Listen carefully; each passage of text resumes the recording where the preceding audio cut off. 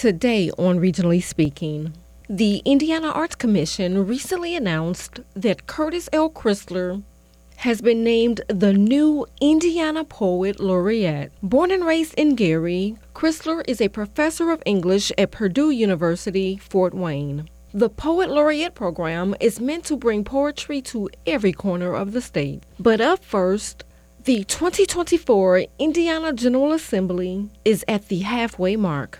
Lieutenant Governor Suzanne Crouch recently joined us in studio to share a legislative update as well as give her thoughts on cuts proposed by FSSA to address a $1 billion shortfall in its Medicaid budget.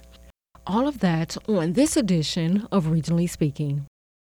The 2024 Indiana General Assembly recently marked the first half of the legislative session. In total, 297 bills were introduced in the Senate, and of those, 110 were passed. Upon final passage in the Senate, 88% of bills received bipartisan support, and 58% received unanimous support. Lieutenant Governor Suzanne Crouch is in the region today to provide a legislative update as well as share her thoughts on cuts proposed by FSSA to address a $1 billion shortfall in its Medicaid budget. Suzanne Crouch is the 52nd Lieutenant Governor of the wonderful state of Indiana. Lieutenant Governor Crouch, thank you so much for joining us here in studio at Lakeshore Public Media. It's great to be with you, Dee, and finally meet you in person. Absolutely. And you're as beautiful as I imagine. Thank you. Now, I want to start our conversation because you're in the region today because you joined Edgewater Health President and CEO Dr. Dee Dotson, who led a discussion at the Welcome Center titled Leading with Power and Confidence. And following that discussion, you hosted an intimate fireside chat with guests that allowed for an intentional setting for the audience to ask questions as well as an opportunity for you to share Indiana's commitment to empower women. Now, we hear women's empowerment a lot. We hear that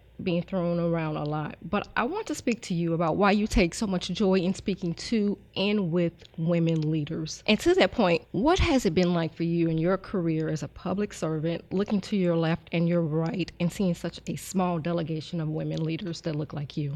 Well, throughout my years in public service, I never really thought of what I was doing as being a woman. It was more that I'm Suzanne Crouch, this is what I'm doing. But I've recognized as I've gotten older that it's so important to bring other women up with me because we need more women, quite honestly, in business positions. Mm-hmm. We also need women in government and more in policy-making positions. And so while we represent women, 51% of the electorate and 51% of the population, in the General Assembly with 150 members, it's only 27%. Wow. So we would have better laws if, quite honestly, the body was more reflective of the population at large. So, I try to empower other women. I try to inspire them to the fact that they can do whatever they set their mind to do and inspire yourself and think of yourself as a woman leader in government because we weren't raised to believe that we could be senators or Congress people or, governors or, presidents. CEOs, absolutely. Yeah, we don't see ourselves that way. So we need to be sure that we're bringing other people up and inspiring them that they can do whatever they want to do. Absolutely. I love the way you've shared that view. That is awesome. Now, Lieutenant Governor Crouch, one of the agencies you lead, the Indiana Housing and Community Development Authority and the Corporation for Supportive Housing, recently announced that 4 teams across the state were selected to participate in the 2024 Indiana Supportive Housing Institute. Lake Park or Lake County is a team representing the region. And I should note for our listening audience, that team is comprised of the following organizations: Northwest Indiana CAP Association, Gratis Development, as well as Regional Care Group and Regional Health Systems. Tell us about the Supportive Housing Institute and what it will mean for the unhoused population across the Hoosier State. Absolutely. The Indiana Housing Community Development Authority actually supports that affordable housing.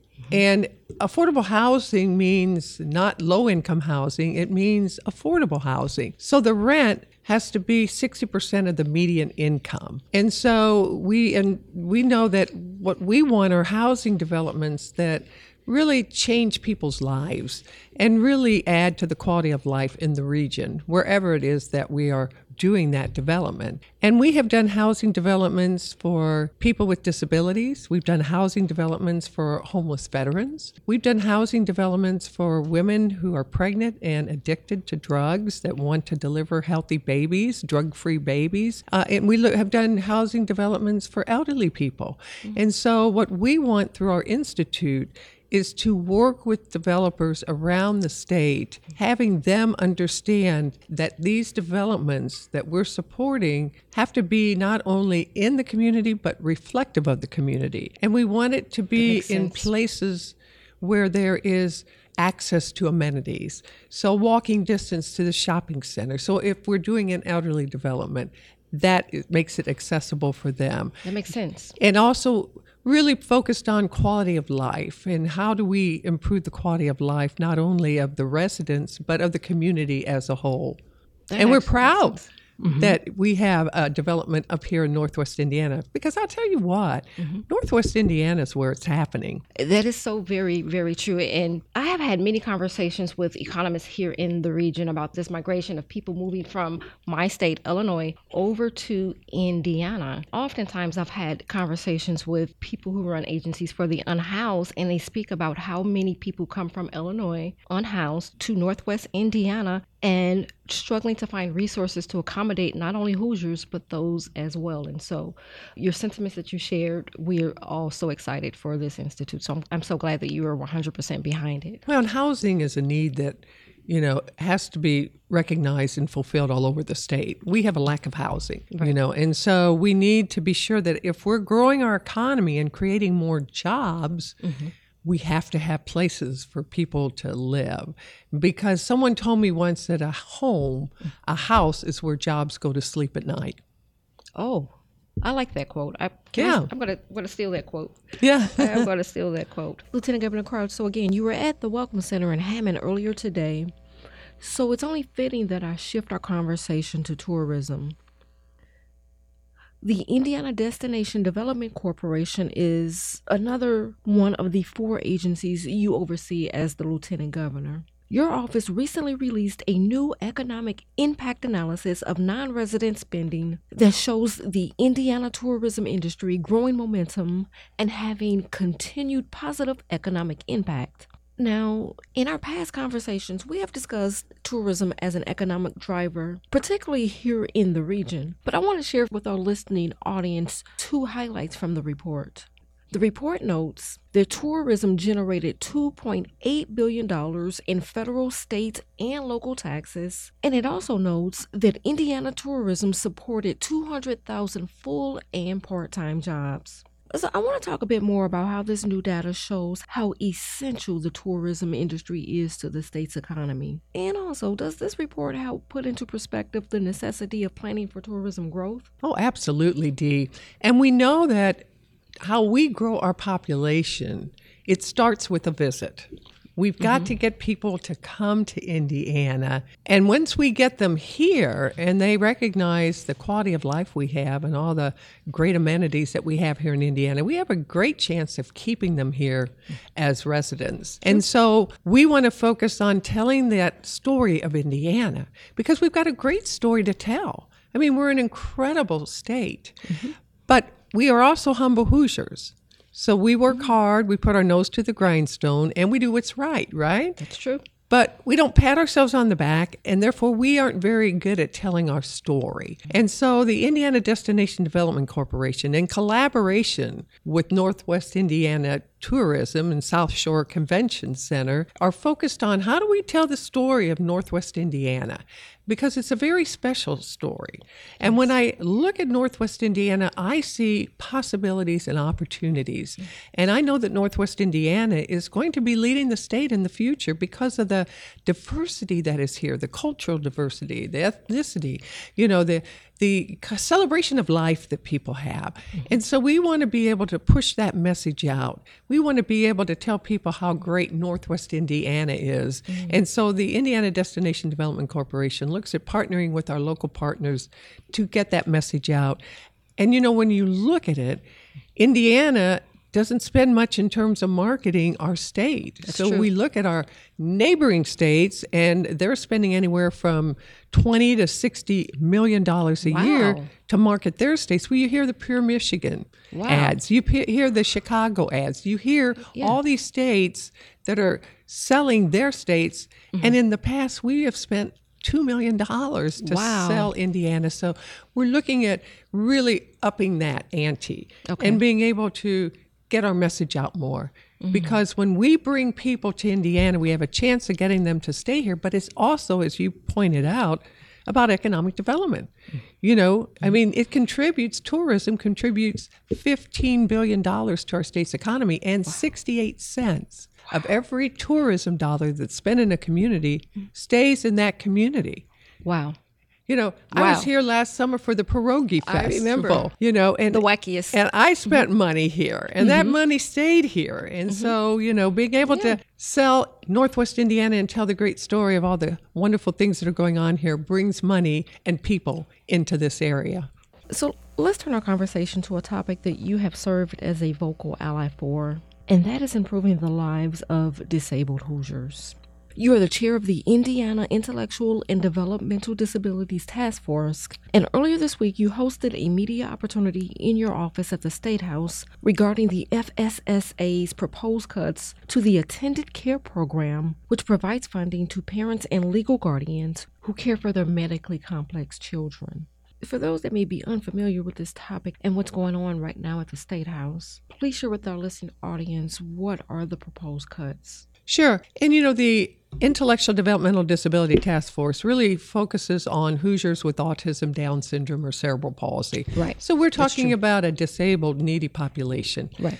So currently, if you are a parent and you have a child that is severely disabled and has complex medical needs like a trach tube or a feed tube, or you have a ventilator, you know, or you have, you know, epilepsy and you need seizure medicine immediately upon, you know, having a seizure. Right. These children have complex medical needs, and right now the parents can take care of the children and be compensated.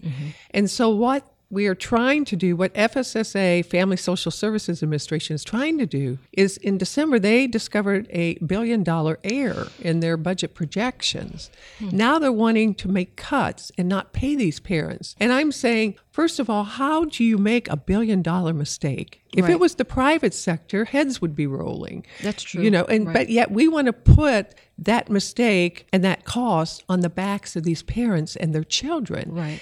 The problem is, if we don't pay parents to take care of their children, and we say we can let other people come in and take care of them, where are the other people?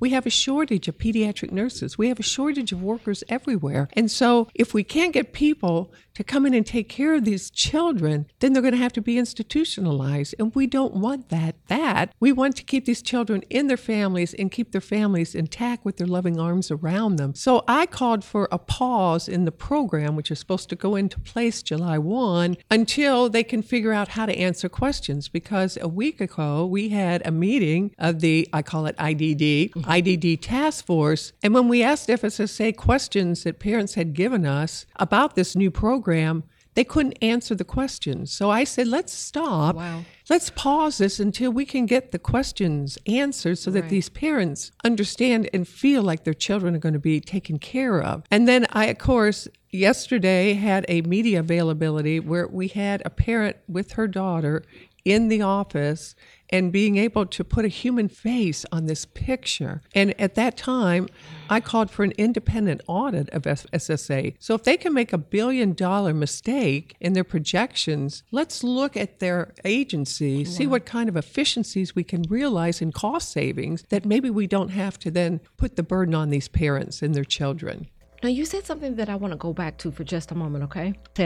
So essentially the plan would be to shift that care from legally responsible adults as attendants to private care, in-home care. But you push back on that because you did a comparison on the rate that is paid to a home health care agency as opposed to a family member. And it was almost, I think, a 50% difference in what agencies would be paid. And again, as you shared, there is a shortage of healthcare workers. And so it frightens me to hear that the alternative ultimately would be that those medically complex children and adults would have no other option but to go to a facility. And that isn't what anyone wants. No. But, Dee, at the end of the day, we're going to be judged by how we care for the most vulnerable among us. And we need to be judged properly, and we need to be judged proudly. And that's why we have a responsibility to these children and to their families to make sure that they are able to receive the kind of care that they need, because these aren't children you put in front of a TV set and you feed them a couple times a day. These are children that need 24/7 medical care. Right. And so, we're going to continue to push back. I've asked the governor to intercede and to kind of pause this until we could get answers. I've asked the General Assembly to be able to intercede and take whatever action needs to be taken to be sure that these families are taken care of. And I'm not going to stop speaking out, until we get an adequate solution. I just had another thought. It would seem to me that a medically complex child, they're dealing with some serious issues. It would appear to me that care from a loved one would be better received from that medically complex child or adult than care from a home health care agency. And I'm not taking away from professional home health care aides, but if I am medically complex, I would probably prefer that my mother or my grandmother or a loved one provide me with constant round-the-clock care. I think you're right, Dee. I think you hit the nail on the head. I think you're absolutely right. And these people make a sacrifice. They have to give up their jobs. Exactly. I mean, we're talking about a population that's not rich. We're talking about people that really are struggling in life financially, and so to deny them the ability to take care of their loved ones, who they are totally 150% dedicated to, doesn't seem to me to be the right direction to be moving in. Lieutenant Governor Crouch, let's talk about another key issue that is happening right now on the floor at the State House during the 2024 legislative session, and that is efforts to enhance early child care access and quality. Region lawmaker, Republican State Senator Ed Charbonneau is actually leading that effort to make child care more accessible and affordable across the Hoosier State. Should Senate Bill 2, Child Care, which I should note has received bipartisan support, should that bill be approved by both the House and the Senate to advance to Governor Eric Holcomb to be signed into law, what will that mean for working families across the Hoosier State?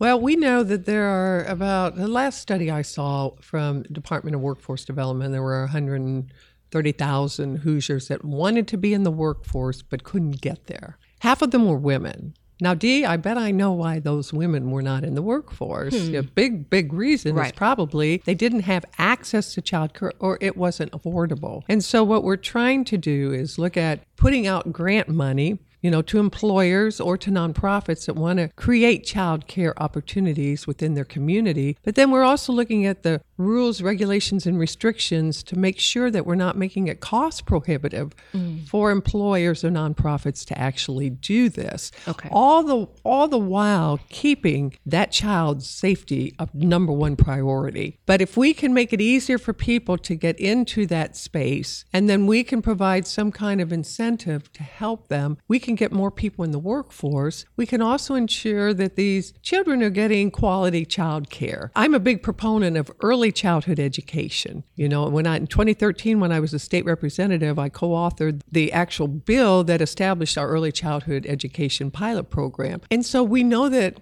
child care is a way to get people into the workforce. We also know that child care and early childhood education is a way to give opportunity to every child and give them the start they deserve. Absolutely. I had no clue that you authored that, so I'm so excited. It was a while ago. Lieutenant Governor Crouch, you are here in studio with me today in your capacity, again, as the Lieutenant Governor of the state of Indiana. But I want to spend our last few minutes together pivoting from discussing the current legislative session and talk about your bid to be the next governor of the Hoosier State. In the time that we have left, I want to talk about your appeal to voters from both political parties. You are one of 6 Republicans running for governor. Now, I'm not sure if surprise is the correct word for this, but full transparency. When I heard of a fundraiser that was being held for you in Indy late last year that was hosted by Marianne Glick, president and owner of Glick Art, who is described as a frequent Democratic contributor, I tuned in. So I have to ask you, as a GOP gubernatorial candidate, do you see more Democrats gravitating to your campaign? I see people responding to the fact that I want to give a voice to Hoosiers, and I want to be in a position as governor of the state to impact policy that will give them more freedom and more opportunity in life. I have a heart for serving, and one of the things that I want to do is give people more economic freedom, allow them to keep more of their own money. It's why I propose that we eliminate the state income tax. We even call it Axe in the Tax. Axe the tax. Because I want to give people more of their money back, because it's their money and they will always spend it more wisely than the government. So I want to make sure that they get to keep it. And, to the average Hoosier, that's $2,000 a year of their own money we allow them to keep. People, bureaucrats, big spenders, my opponents, they're all screaming bloody murder and saying it can't be done. But as former vice chair of the House Ways and Means Committee, as former auditor of state, it absolutely can be done. Wow. It's not going to be easy. Mm-hmm. We have to phase it in. Okay. We have to have triggers in place to protect against economic downturn. But let me be perfectly clear. I'm talking about a tax cut, not a tax replacement. Okay. And we can do it if we limit government growth, if we end wasteful government spending, and we find efficiencies in government. We can eventually get rid of that state income tax. Not only do we put money into people's pockets, but we make Indiana a no-income tax state. Because today, that's where people are moving, right? They're moving to Tennessee, Texas, and Florida. That's true. Which are all no-income tax state. The Tax Foundation says that Indiana is 10th in the country for our overall tax environment. But seven of the states ahead of us have no sales or income tax. So when we get rid of the income tax, we give you money, but we also attract people and are able to grow our population and fill those 100,000 jobs that are unfilled today. Finally, before we let you get out of here, because I know you have to get back on the road, I want to ask you this question because it goes right back in some ways to the reason why you're in the region today. And that was to speak to a group of women leaders about women's empowerment. Again, your race for governor has been underway since December 12th, 2022. And since that time, a lot of men have thrown their hat into the ring. If you take the race, you will be Indiana's first female governor. You stated at the start of our conversation that you don't let being a woman define you in terms of your commitment to public service, but your entire career in public service has served as moment after moment of you shattering the ceiling in your quiet time at home. Do you let that sink in? No, I'm just Suzanne Crouch doing my job, trying to do the very best I can, trying to help people and give them a better life and give them more opportunities, grow our population, take care of people who don't have a voice and be able to speak out for them. But I am aware when young girls particularly come up to me and say, I just love you, I want to be like you, I want to be a governor one day. So I got to get there. That's what I've got to do so I don't disappoint them. Absolutely. So, Lieutenant Governor Crouch, we spoke about you shattering the glass ceiling every step of the way as a public servant. And so I want to ask you, because we have this wonderful group of children here today, was there any experience in your childhood that led you to be the lieutenant governor and the person as a public speaker that you are today, a public servant as you are today? When I was about 8 years old, I was almost as tall as I am today. So I was taller than all the kids in the school and most of the teachers. And what kids do at that age is they make fun of you if you're different. Yeah. And so they would call me the Jolly Green Giant and how's the weather up there? And, while that was funny to them, for me, a young girl struggling to fit in, it was a very difficult time in my life. And I remember talking to my father, and he said, Suzanne, when kids are making fun of you, it's because they're insecure. That's true. So he said, the next time they call you the Jolly Green Giant, just make a joke out of it. So the next time they called me the Jolly Green Giant, I responded with a hearty ho, ho, ho, and eventually the teasing stopped. Good. But you see, my father taught me a very valuable lesson in life. He taught me that when I could accept myself, in spite of my imperfections, then I could accept and respect the differences in other people. And I soon came to realize it's those differences that make each of us unique and adds to the beauty of the world. And so that life lesson has stayed with me, that we have to accept each other. And we have to understand that we all have our worlds, and all our worlds don't look alike. And so it is why I have gotten into public service. It's why I have served as a county auditor, a county commissioner, a state representative, auditor of state, Wow. lieutenant governor, and now running for the governor of the state of Indiana. And I can just say, because we've had many conversations before, and I can really and truly see those kind words that your father instilled in you. I can really and truly see those words reflected in your service day in and day out at the State House and across the Hoosier State. So I want to thank your father for speaking life into you at such a very young age. Lieutenant Governor Crouch, I know that you are always crisscrossing the state, hitting every corner of the state, ensuring that you speak to constituents about their cares and their concerns, and oftentimes you will speak to people directly about their concerns. And so I don't take it lightly that you carved out time today to spend with us here at Lakeshore Public Media. So I thank you for coming here to our studios. I thank you for spending time with us, and I thank you for sharing your thoughts with our listeners in Northwest Indiana. It's good to be with you, and having once worked in public television, I support what you're doing, and I'm glad to be here with you and finally meet you in person, Dee. And welcome back to Regionally Speaking on listener-supported Lakeshore Public Media. The Indiana Arts Commission announced on January 25th that Curtis L. Crisler has been named the new Indiana Poet Laureate. Crisler is the 8th Hoosier named to this honorary position and succeeds Matthew Graham, who has held the role since 2020. Crisler was chosen by a selection committee that included 7 representatives of Indiana's colleges and universities, as well as the Indiana Arts Commission Executive Director. Established in 2005, the Poet Laureate program is meant to bring poetry to every corner of the state. Born and raised in Gary, Crisler is a professor of English at Purdue University, Fort Wayne. An award-winning poet and author, Crisler's Doing Drive-Bys on How to Love in the Midwest won the C&R Press Award for Poetry. He has published numerous other poetry books, young adult books, poetry chapbooks, has been anthologized in many publications, and published in a variety of magazines and journals. As Poet Laureate, Crisler will make appearances in schools and libraries, as well as offer guidance to the Indiana Arts Commission concerning ways to further the art of poetry in Indiana and represent Indiana and the art of poetry to the community and public. Joining us now to talk about this exciting new honor is Curtis L. Crisler himself. Curtis, thank you for joining us on Regionally Speaking. Ellen, thank you for having me. I really appreciate it. Absolutely. Now, I don't know if I should call you Mr. Crisler, Professor Crisler. Just call me Curtis. Wait a minute now, because you have so many titles. Should I call you Mr. Wordsmith or what? And the reason that I say that is because you are just so accomplished in everything that you do. But also, you were recently appointed Indiana's Poet Laureate. Not a small feat.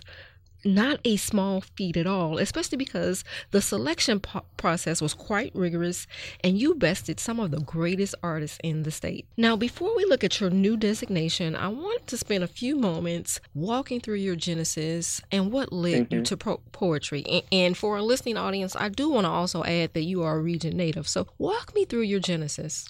Yeah, my father was from Chicago, my mother's from Gary, and she had me at 17. So that was young. And what's interesting about that in and of itself, there's a picture of me, her 2 brothers, and my sister at her graduation because she had to go to night school to get her degree. And this is back when it would be considered, I don't know, cruelty today, I would think. But I would watch my sister until she got home from school. And then, she would come in. My sister would always be asleep. And she would come in and everything. And so I had to be 4 or 5 years old doing that. Wow. I was going to school on my own when I went to Washington Elementary School. I would have a key in my shoe. I would go, walk to school, walked home, all that kind of stuff. So we were living in the projects by the Good Corner then over there. And then we moved to the Laney Project. And then my mother moved to the suburbs of Glen Ryan out by the beach towards work. And so I went to David O. Duncan to sixth grade. The year I got out of sixth grade, they moved sixth grade to middle school that next year. So I went from David O. Duncan. I thought I was going to go to Beckman, like I said earlier. Well, when we were talking, and I didn't because we moved to Glen Ryan out by the beach, and then I went to Kennedy King, and then I ended up going to Wirt in Wirt High School, and I graduated from Wirt in 1983. And from there, I went to ITT in Fort Wayne, and I got my associate's degree in architectural engineering. And I set out for a couple of years. I was working like 3-4 jobs, doing all kind of stuff, cooking, modeling, just anything, dancing, doing crazy things. And then I went back to school after talking with my ex-girlfriend's father about the if I coulda, shoulda, woulda. And took me like 9 years to graduate, but I graduated, got my BA in English with a minor in theater. Then I went to grad school at Southern Illinois University in Carbondale and got my MFA in poetry. And I came back to Fort Wayne in 2004. I was working part-time, then I got on to visiting, then I got full, then I got tenure. And in 2022, I recently got full professor. So now it's just Professor Crisler instead of having associate professor or assistant professor. And yeah, now I'm the poet laureate for Indiana, which is still blowing my mind. Blowing your mind. Yeah. You know, I'm amazing as you share with us, with our listening audience, your genesis, and I'm trying to wrap my mind around from young adulthood that part of your story where you shared with us that you have a degree in architectural engineering, and I'm trying to wrap my mind around to understand how you go from that to modeling and dancing to now being, and obviously professor, to now being Indiana's Poet Laureate. And I know you said you're still trying to wrap your mind around it, and it's exciting, but I just have to ask you, like, are you really taking it in? Well, it's I haven't really had time to take it in it's because new. it's just been like so overwhelming. I don't know how many interviews I've done, the emails, the texts, the phone calls have been really, I mean, for me, I'm a very laid back type of person, so I enjoy my downtime as well as my uptime and stuff like that. So usually I have time, I plan, hey, y'all want to go out to, get some brunch or something like that, and I'll hang out with, someone and we'll do that. But now I just I still have my Christmas tree up. I haven't had time to take down my Christmas tree. Oh, wow. That's how crazy it's been. Wow. Wow. Well, full disclosure, I still have my Christmas decorations on my porch, so full disclosure. So you're okay.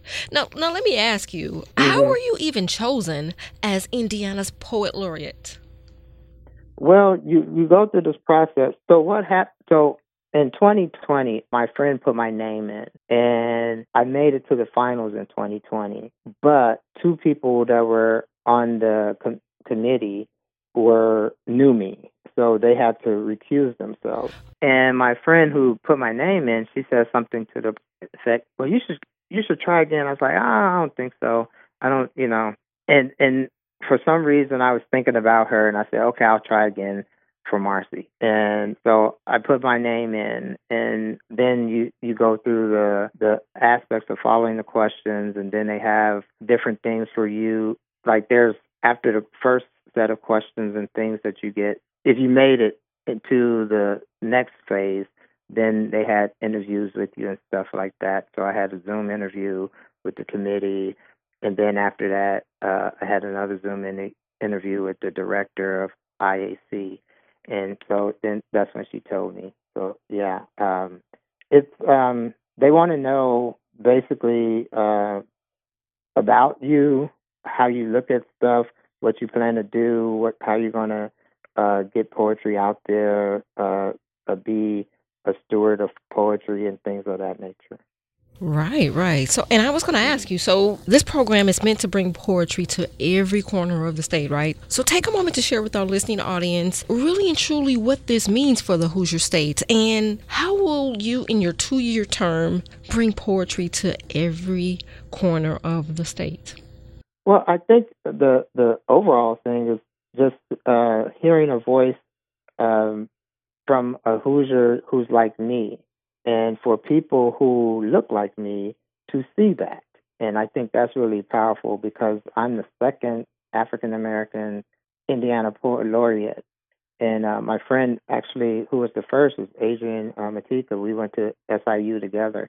So it's kind of crazy that, there's all these commonalities that are happening around that overlap in that sense. So there's that.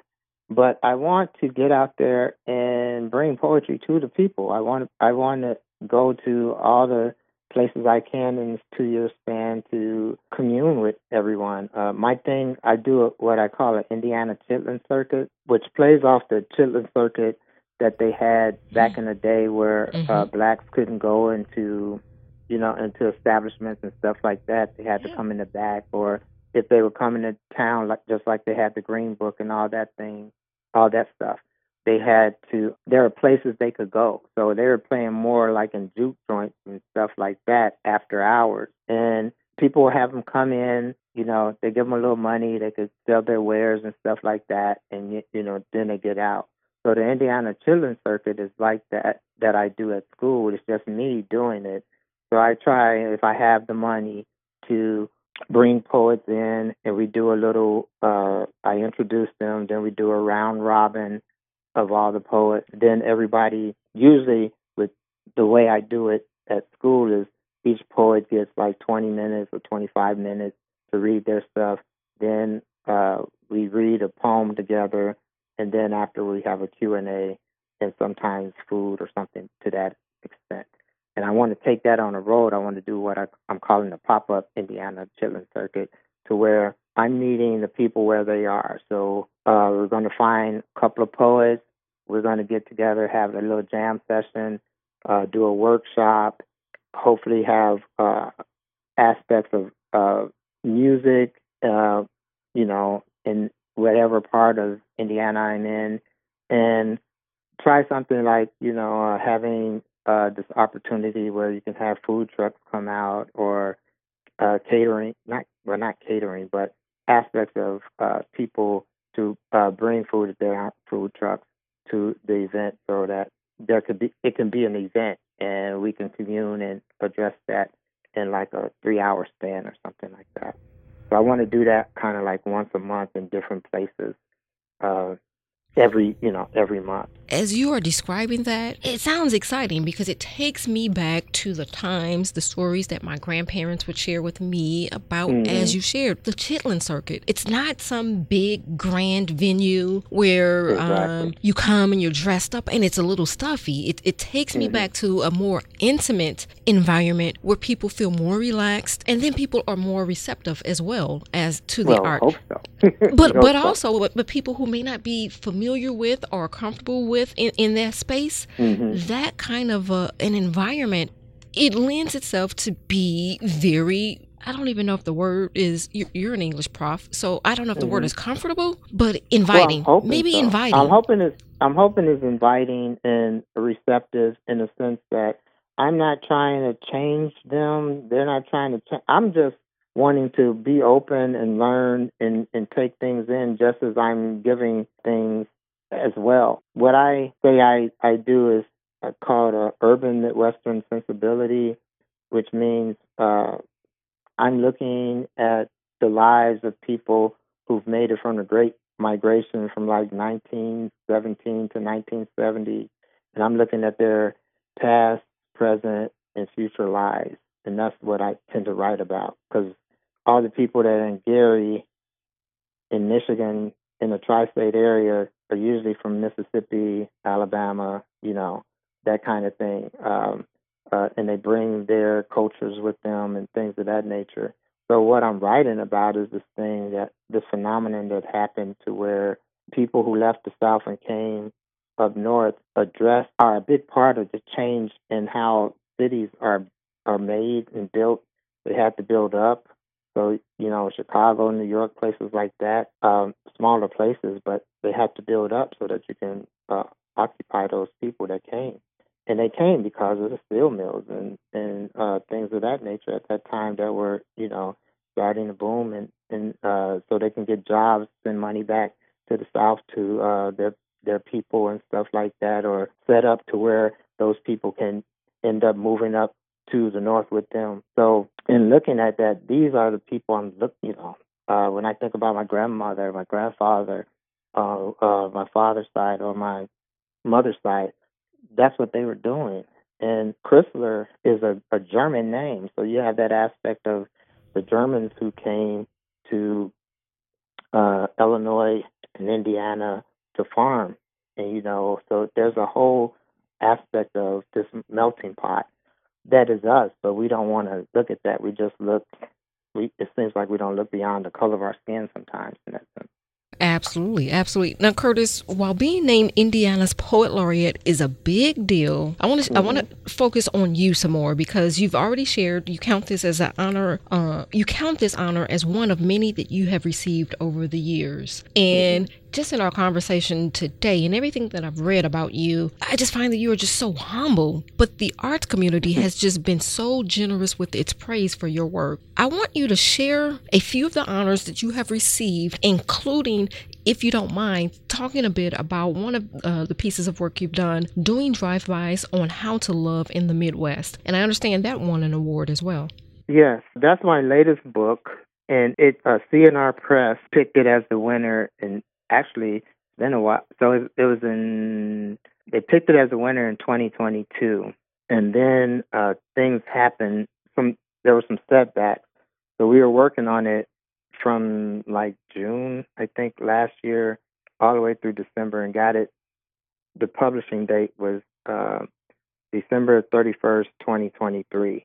So it's just out. It's fresh out, and it's a labor of love. It's the poem, the titular poem for the book comes from me and one of my friends who is in a nursing home, and I go visit her. And the nursing home that she was in was run by the Catholics, and so she had a lot of nuns and stuff around her. So I would go up to Huntington, and we went to undergrad together. And so she's older now, and she's dealing with a lot of different things. And it was just something about, she likes coffee, so we went to this Starbucks. They had just built the Starbucks. I'm not a coffee person. I'm not a Starbucks person. So okay. I went because of her. I just, I love her, so I went because of her. And so we go in there, and everybody's looking at me. And she happens to be white, and everybody there happens to be white. So there was this kind of thing that I was looking at and how people were looking at me. So I talk about that in the poem, and it became the title poem for the book. And so it's kind of like me disregarding them and the microaggressions and all that stuff, and just focusing on her. So it's a powerful poem. It's what I call a tornado poem. It's turned sideways, so you had to read it. You had to turn the book like 180 degrees or 90 degrees, I think, to read it. And so it goes on for like 3 or 4 pages of just spinning like a funnel cloud, like a tornado funnel. And it looks like that. And so there's a couple of poems in the book like that. So that was really cool to win the prize. And then for all the stuff that we did to make the book what it is, I think the book turned out really beautifully, how it looks, how it shaped, what we did with it. And now we're just trying to get it out there, get it to places to get reviewed. I'm actually going to be in Kansas City later this week at AWP. It's a conference for writers. So I'm going to be reading at 3 different venues. One of the other places I'm a fellow at is Covey Canum, and that reading is on Thursday. No, that reading is on Wednesday. There's a reading on Thursday for C&R Press, which published doing drive-bys on how to love in the Midwest. And then on Friday, there's a reading for my friend who does these poet baseball cards where he has poets on baseball, like a baseball card instead of baseball players. So you have your picture and you have your stats on the back. And we're doing a reading for that. So it's been, Kavi Kanum is a big thing because they're African-American institution who brings in African-Americans each year and gives them, you have 3 years to become a fellow, but you meet with the top African-American writers. Yusef Komunyakaa, Cornelius Eady, and Troy Darracott started the whole thing. And Kavi Kanum is just blown up everything in my life. And so since 2000, I knew about him before that, but I think the first time I went was 2004, I think 2004, 2003. And so this changed my life. They have where you do a workshop, you do workshops in the summer. Every day you're with a significant elder or honored poet in the publishing game. And since then, I mean, I've met, I think, in just being in Kavi Kanum, I've now met every African American, at least, who's gotten a Pulitzer Prize. At least if I don't know them, I've met them. And so I never thought I would be sitting across from, I told, sitting across from Yusef Komunyakaa or Terrence Hayes or, Nikki Finney or whoever it is. And I'm sitting across from them, and I'm sitting across from Cornelius Eady, and I'm like, man, I told him, I hate you. And he's like, whoa, brother, what's up? Why you, yeah. And because he wrote this book, Brutal Imagination, and he brings Mr. Zero to life. I'm trying to think, Susan, I can't think of her last name, but remember the woman that drove her two sons into the river? Yeah. Yeah. Mm-hmm. So he brings to life this black man that everybody is imagining, and he has him in the car driving, looking behind him, and there's the two white kids are behind him. And the way he does the arc of the book, the first half of that book, is he does that, and when she confesses, Mr. Zero disappears, and all of it comes back on her. Oh. But I was like, man, you said everything everybody wants to say. Wow. You said it in that book. It's a beautiful book. So stuff like having me being in places that I needed to be, Kavi Kanum, the VCCA in Virginia, wherever I am, it's just made me more vigilant to understanding, yeah, I'm in the right place. This is what I'm supposed to be doing. Wow. I don't know if that would have been a surreal moment for me, especially for you to be able to speak directly to them. Yeah, you have a small workshop. It's like 10, 12 people, and you get everybody gets to speak. So it's really cool. And you're cool. 6 feet from greatness. It's and then afterwards, it's like those moments are great. But then afterwards too, where you're having, because you're having breakfast, lunch, and dinner, you're going into town. You're going to what's his name? I'm trying to think of his name. That was the artist in Pittsburgh that did the tomato cans and stuff. I can't think of his name right now. But we're going to his museum, and and then you have the people who are doing the workshops or hosting the workshops. Then they're reading at the City of Asylum in Pittsburgh, and it is just so Andy Warhol. I couldn't think the Warhol Museum. Right. So, yeah.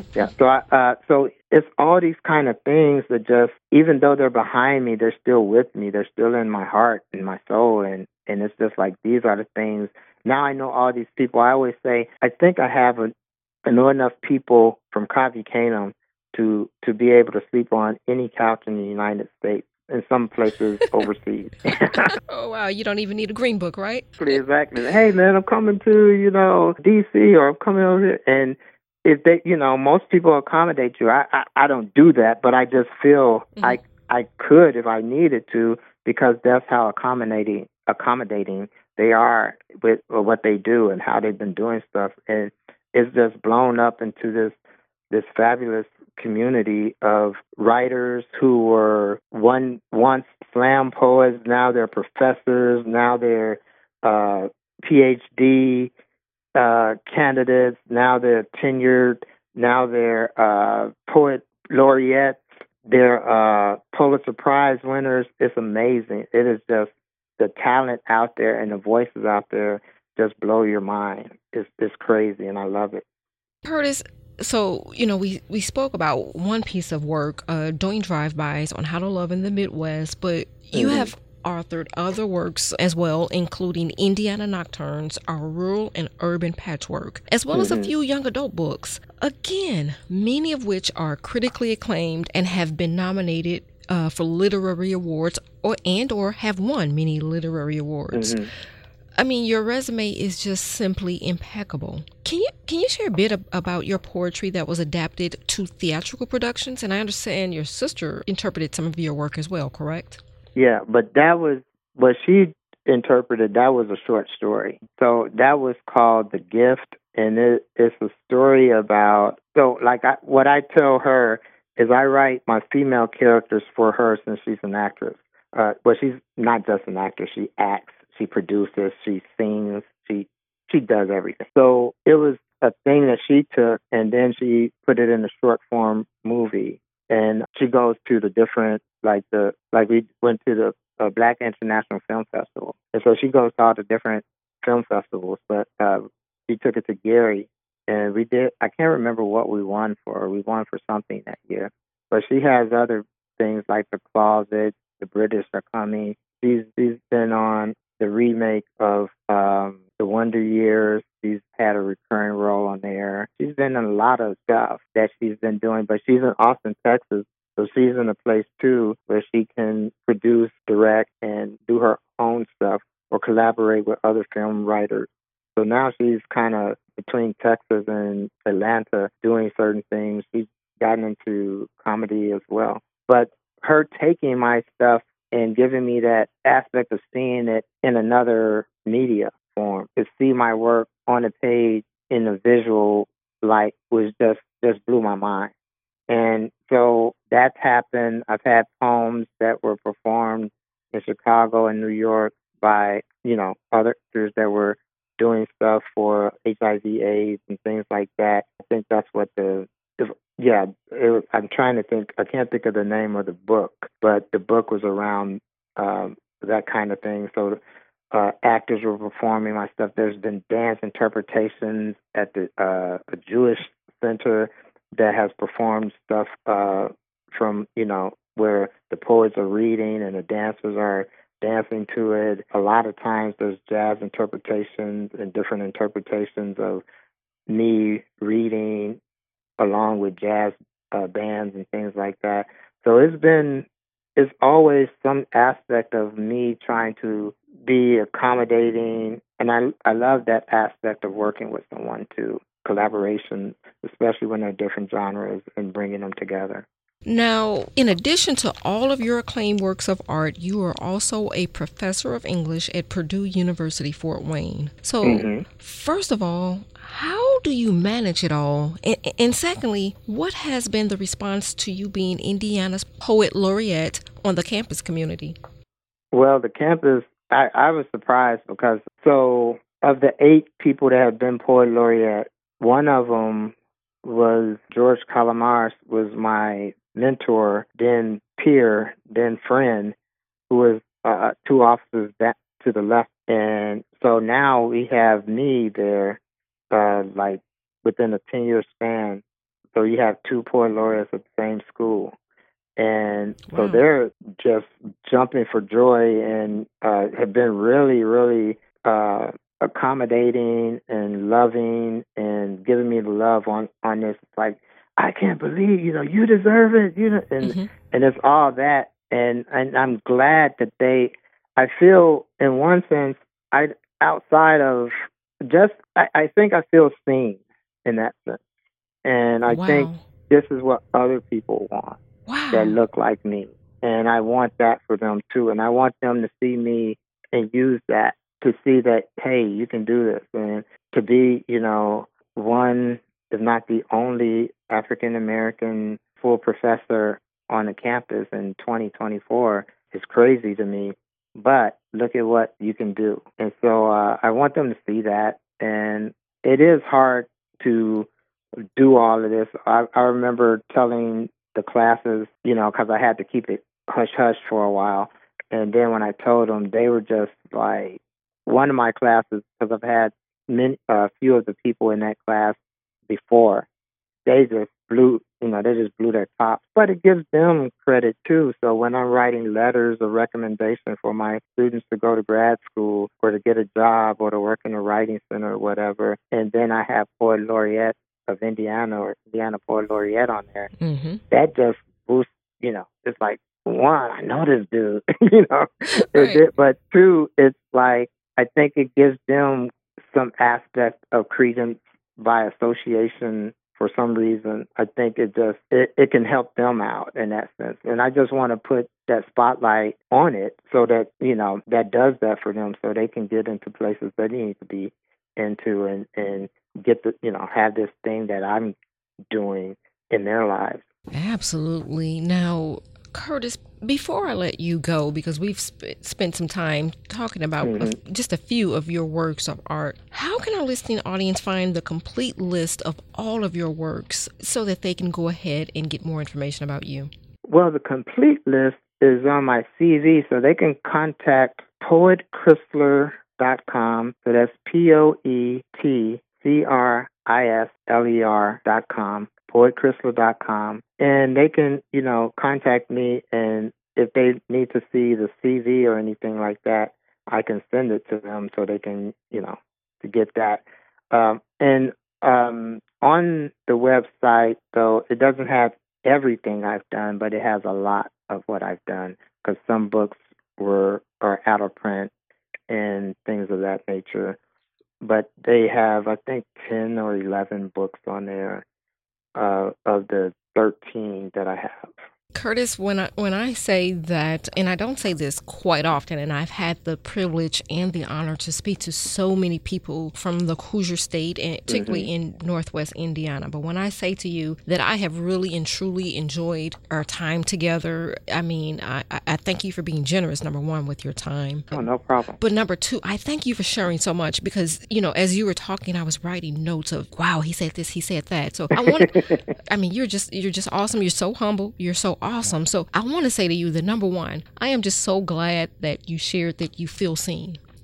That's powerful. Like you said it, but someone is going to hear that and that will be so inspirational for them. So I'm glad that you feel seen. More importantly, I am so glad that you are serving as a representation of the Black diaspora. Well, thank you. Thank you. And I just want to conclude by saying this, that I look forward to seeing you on your crisscross tour across the state for your Chitlin Circuit style tour. So I cannot wait. I'm going to tune in to Indiana Arts Commission so that I can take a look at your schedule because I will be sure to share that information with our listening audience, and I will be sure that I am a part of that audience. Oh, great. Thanks. I really appreciate it. Thanks for having me on. I can't say enough about being a representation of where I come from, and hopefully I can do something that does help other people feel seen as well, so that's the goal. And so when I go out here, I'm hoping that happens. You have made the region really proud. We are all so proud of you right here back in Northwest Indiana. And I thank you again for spending time with me today on Lakeshore Public Media. Well, thank you.